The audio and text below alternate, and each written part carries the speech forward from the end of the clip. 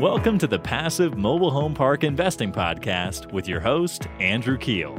This is the podcast where you can get the education you need to invest 100% passively in the highly profitable niche of mobile home parks.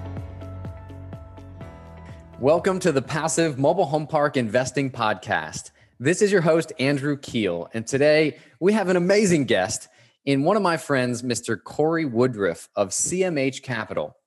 But before we dive in, I want to ask you all a real quick favor. Would you mind taking an extra 30 seconds and heading over to iTunes to rate this podcast with 5 stars? This helps us get more listeners, and it means the absolute world to me. So thank you for making my day with that review of the show. All right, let's dive in. Corey currently owns and operates 1,600 lots with another 1,200 set to close over the next 60 days.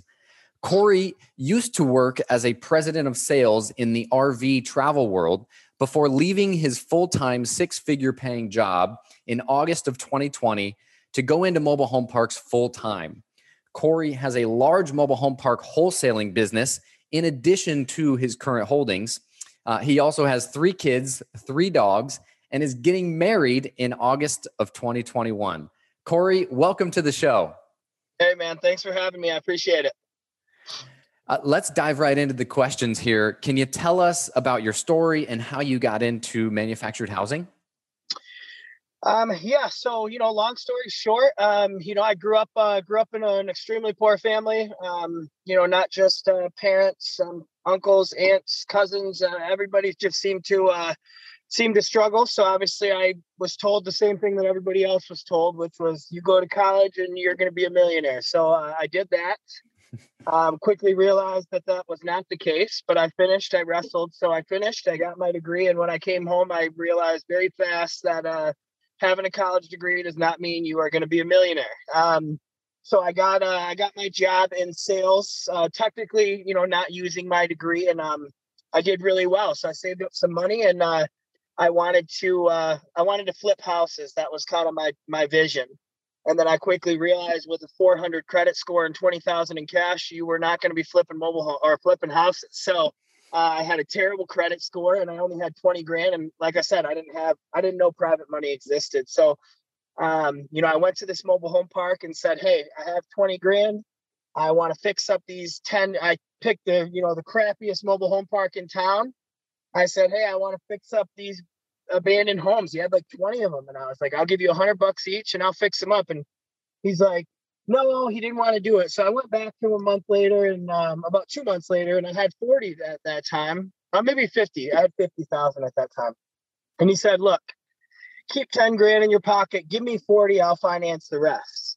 I didn't know anything about mobile home parks, but I knew that real estate people, they always had money. So I was like, all right, I'm just going to buy this thing and just see what happens. And then once I purchased it, I found Frank and Dave's course. I took the course, and so we bought it at $250, and we sold 50% of it for $750,000 last year. And so I still own 50% of it, and we sold it for $750. So I did good on it. Yeah, so that's man. And that was your very first one. Yeah, that was your very first one, and was that in Michigan? Yep, that was in Michigan. Still own it today. It's a great park. But that was in Michigan. And so I bought that 5 years ago, and, been here. Now I'm here. Awesome. Corey, what has been the toughest hurdle for you in the business? The toughest hurdle, I would say, the attention to detail. So I'm not an attention to detail kind of guy. I'm a go out and buy 20 homes in 3 days and work it out later kind of guy. So I think if you were to speak to all my investors, they'll say Corey's trustworthy. Corey will do anything we ask him to do. He works really hard. He makes us money. But God, if we graded Corey on organization and attention to detail, I'd say a C-. You know what I mean? So I naturally I spend money to surround myself with people that do have attention to detail, or that don't want me to yell at them, so they pay good attention to detail. But it's gotten much better over time. But it was extremely stressful, feeling like I was letting people down by not paying attention to detail. So that's been my biggest hurdle, because the details matter. The one permit you miss, in my Mansfield Park, we were hauling in homes, and little did we know we were missing a permit, and it was a nightmare dealing with it. We're still dealing with it today. Trying to get all these fixed. So that was something I let my investor down on. So that wasn't an enjoyable experience. But attention to detail is important. It's just not my strength. So we do, what guys like us do is we surround ourselves with people that have attention to detail. Totally. Yeah. How do you handle the management of your parks and your current 1,600 lots? Yeah, so we obviously have on-site managers for each. So those on-site managers are dealing with the smaller stuff, making sure the home goes on the right lot, making sure the electricians are doing what they're supposed to be doing. And then we have 3 people in office that just this week we separated into regions now. So we own enough in Illinois now to where Illinois and Iowa to where one person just deals with Illinois and Iowa. One person deals with Michigan and Ohio, and so on and so forth. So we've kind of split them up into regions now. Awesome. And how often do you or someone from your team visit those parks? Yeah, I don't necessarily like to travel, but it gives me time to kind of game plan. So I really enjoy driving. So I've been out to my Iowa and Illinois ones twice in 2 weeks, and buying homes, but still stopping in. So usually it's me doing the on-site stuff, just because I feel like if I'm managing at 1,000-foot view over the 3 people that are managing the managers, if I'm not on site to see what's going on, then really I don't really know a lot of what's going on. That's just how I do it. I'm not saying other people that do it differently are wrong. It's just I'm the one who's usually doing the on-site stuff. For sure. So I just want to clarify. So you have 1,600 lots with 1,200 closing in the next 60 days, and you got a 3-person team and yourself managing it. I mean, you got to be on a hiring frenzy to account for 1,200 more lots, right? Yeah. No, it's gonna get a little crazy here in the next 60 days for sure. Yeah. Yeah. Tell us, how do you get 1,200 lots, closing at one time? How do you find all these deals? I think that's probably the number one question you probably get asked by people in the Facebook groups and things that we're a part of. You seem to have a never ending supply of deal flow. What's your secret? Yeah, it's like, the timeshare sales world is a very quick and go hard sales process, and I watched a lot of people fail because they overcomplicated the process. And we would have guys that would take a sales presentation and take 4 hours. I got mine done in 45 minutes, and I sold way more than them. So anyway, so my point is I learned there that simple is better. So basically, when you break down how to get more deals, it's just simplify it. So the more calls you make, the more hours you call equals the more calls you make, which equals the more people you're going to talk to, which means the more people that you're going to find to sell. But finding the people that are wanting to sell in the cold call game, a lot of people think that's where the process stops, and it isn't. So these people, sometimes it is literally as simple. Last week, we had a guy that said he wasn't going to sell for the next 2 years. So we scheduled him for 3 months later. We called him 3 months later, and he had just broke his leg. Obviously that's an unfortunate event for him, but it was enough to set him off. And he was like, hey, I just broke my leg. I'm going to be in a cast for the next 6 months or whatever. I'm 75 years old. I'm done. So we have a signed contract today for seller financing. So I'm out here in Illinois, and we're signing a contract for seller financing and deal for Virginia. So it's the follow-up that's the most crucial part. And it's like I was telling somebody the other day, the price, and it's something I'm sure you ran into too, where you've talked to somebody over the course of a year 5 or 6 times. They've been good conversations. You've been emailing them, all that. And it's like these old mom and pop owners are not always necessarily looking for the highest bid. They're looking for a fair price, and they're also looking for someone that's going to take care of their baby for the next 30 years. So when you portray yourself, and we are, right? We're not going to take care of the property, but when you portray yourself as that and you become more of a grandson to them or a child to them, they're more likely to want to deal with you. So when you relate to these people, just as in timeshare sales, my goal was always to become their grandkid or their child while I'm there. And that seemed to have worked. So building a relationship and making sure you follow up and just hitting the dialer, man. That's awesome. What other similarities have you seen carry over from your time in the timeshare sales world that, maybe you use today? Rejection. So in the timeshare world, you are lights out. You are considered amazing if you're getting told no 7 of 10 times. So if you're getting told no 7 to 10 times, you're a legend in that business. And it's funny, but I mean, 100 people, and 80 of them or 90 of them tell us no. That just does not faze me these days, or I'm used to it. That's just the world I've lived in the last 7 years. Yeah, no, that's a very good point. Corey, what are the most important things that passive investors, limited partners, need to look out for when investing into mobile home parks? I would say, the hidden infrastructure costs. Is that kind of what you're referring to? Like when people are putting money in with guys like myself, what do they have to look for? Yeah, just what things, on the surface level would they not know, if they were coming from a different asset class, right? And they're chasing yields, they found mobile home parks, they heard that the returns are great, what on the surface level, they might not see some of the, items like you're talking about, infrastructure. Yeah, the infrastructure, the tenant base is much different. And also, I always tell every investor that ever invests with me, I say, hey, here are the returns that we're targeting. But these projects will always give you heartburn a lot more than cash flow for the first 6 months. So I always tell them that. I mean, we can almost make any park look great when looking at a pro forma, right? And then you get into them and there's just, multiple other things. So, I always just let everybody know that, not every deal is perfect. A pro forma shows 100% collections, that kind of stuff. I mean, you have to deal with the good and the bad on it, Yeah, no, totally. What is the CMH Capital deal criteria, and why? Yeah. So, I mean, deal criteria, we like to see, a 20% cash on cash return on it. We like to see majority tenant owned homes.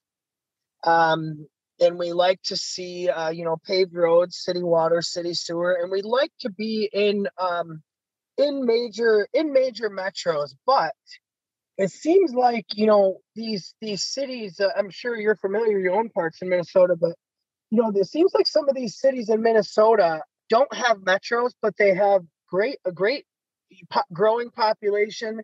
They have great median home price. They have good incomes. And it seems like some of those cities without metros are work just fine as well. So, the city and the metro doesn't mean as much to me as the statistics that come with it, Yeah.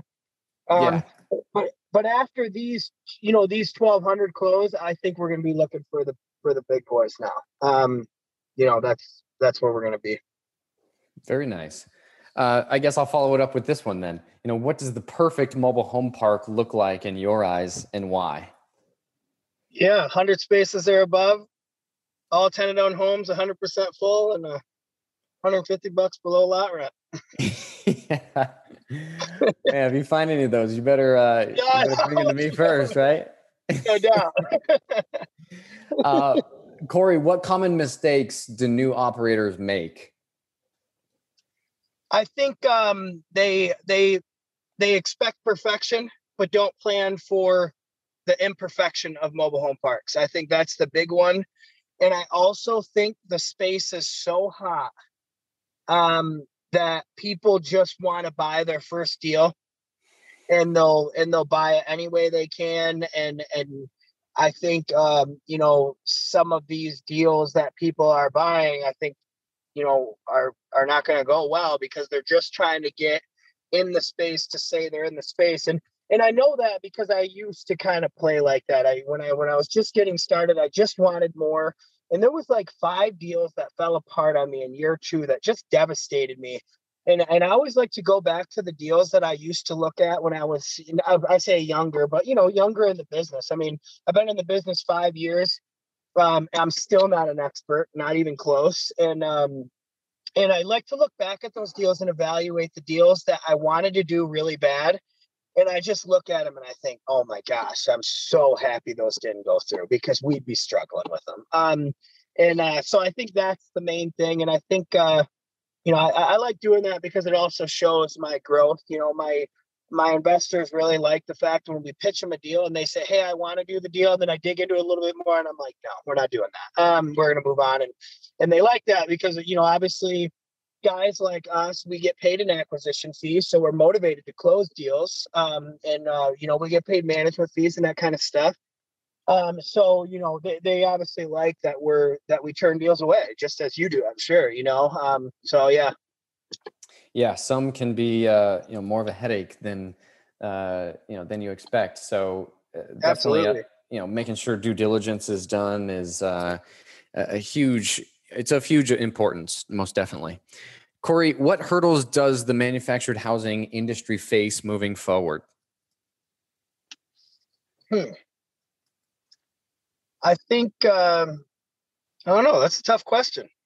Yeah, with inflation or maybe, a $15 minimum wage, how do you think those things would affect, your day to day? Yeah, I mean, I don't know. Obviously, I worry about inflation, but I mean, it seems as though, as stuff gets more expensive, I mean, it seems like affordable housing is something that's going to be even more of a hot commodity to have, and watching how well mobile home parks compared to other commercial real estate during COVID. I mean, I guess maybe I'm a little bit too optimistic about mobile home parks, but I mean, I think the challenges are what they are. I mean, obviously when the economy gets bad, everybody suffers. But even then, I mean, affordable housing becomes more of a hot commodity, when things are bad, Yeah, I'm not real sure how to answer that. What would you say to that? I guess let me learn from you a little bit. Hey, you turn the tables. I like it.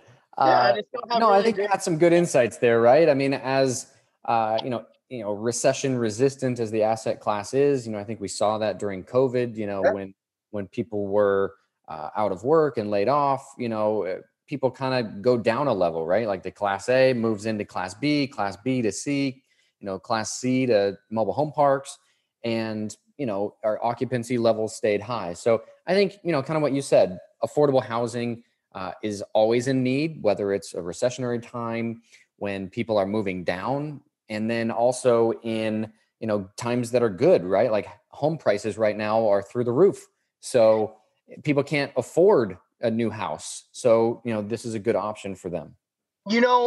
One of the things. Okay, I have I think a good answer for this one. It's a tough question, but it's not something that I do, and I don't think it's something that I see you doing. But I think some of these guys that are buying at market rents at a 5 cap, and plan on steadily increasing over 10 years, I think some of those purchases could end up getting in trouble if the economy crashes and their appraisals aren't coming in as aggressive on cap rate, and their balloons pop and they can't get their money out because their appraised value isn't coming in, and they also can't hold it because their balloons coming due and nobody will do the financing on it because the appraisal isn't matching. So I think that could be an issue later on down the road, because I mean the strategy is great in a great economy. You buy at a 5 and you do your market research and you see the comps all selling at 4.5s and 5s, and you raise rents on 200 tenants $10 every year for 10 years and then sell it at a 5, you win, right? You win. You get good returns like that. But if they wait too long and in year 10 they go to refinance and the market crashes, you're screwed. You're not going to get the appraisal you're hoping for. Maybe they appraise at a 7 or an 8 and you're breaking even, or you're losing money. So I think that's a danger, Oh, totally. Yeah. Corey, what's the value proposition at CMH Capital, and what makes you guys different? I think what makes us different is I don't know about different, but what makes us special. I mean, there's plenty of people out there that are just like us. What makes us special, I think, is we go above and beyond to find deals. We call nonstop. I mean, I think myself as the CEO, I spent 4 days and 4 days out of 7 in Iowa last week, and we did really well buying homes. So on Monday, I left again, and I'll be gone for another 5 days to buy homes. So, we filled 25% of our vacant lots in our 3-park portfolio we just bought in 1 week. And that's 70 lots that we have to fill, and we're hoping to, fill another 25% this time. So I just think the work ethic, my refusal to grow up, to live like how I grown up, and make money. I think that helps. And then, we're trustworthy. If we see something on a deal and we realize that us taking, 30% ownership isn't going to get the investors the return we want, then we go a little bit lower to make sure it works for them. I would say that. Like I said, I don't think it makes us different, but I think it makes us special. Yeah, no, I think one thing about you, Corey, and your company is just you are a hustler, man. I mean, I always see you, out on the road and, getting deals out there through your wholesaling. And, I know we just closed on one that you assigned to us. That was a good deal. So, yeah, keep it up, man. You're doing a good job, and it's awesome to see and, see as you mature in the business and continue to acquire. It's pretty great. So yeah, Corey, cool. I appreciate it. I was just trying to catch you, man. You caught me, man. You got me now. You got more lots than I do. Corey, tell me this. How can listeners get a hold of you if they would like to do so? Yeah, Facebook. My email is Corey@cmhcapitalinc.com. Those are usually my best. I've had a couple people get a little bit upset because they've emailed me and they didn't get a response for a week, but we're trying our best to keep up with everything. And sometimes when it's an email that doesn't involve the parks, it does get pushed off a little bit. But so I apologize for anyone that emails that doesn't get a response right away, but it's the way it is right now. Hey, you got to prioritize the deals, right? Yeah. I totally get that. Well, thank you so much, Corey, for coming on the show. It was a pleasure having you. That's it for today, folks. Thank you all so much for tuning in. All right. Thanks, man. Would you like to see mobile home park value add projects in progress? If so, follow us on Instagram @PassiveMHPinvesting for photos and awesome videos from our recent mobile home park acquisitions. Once again, that's @PassiveMHPinvesting on Instagram. See you there.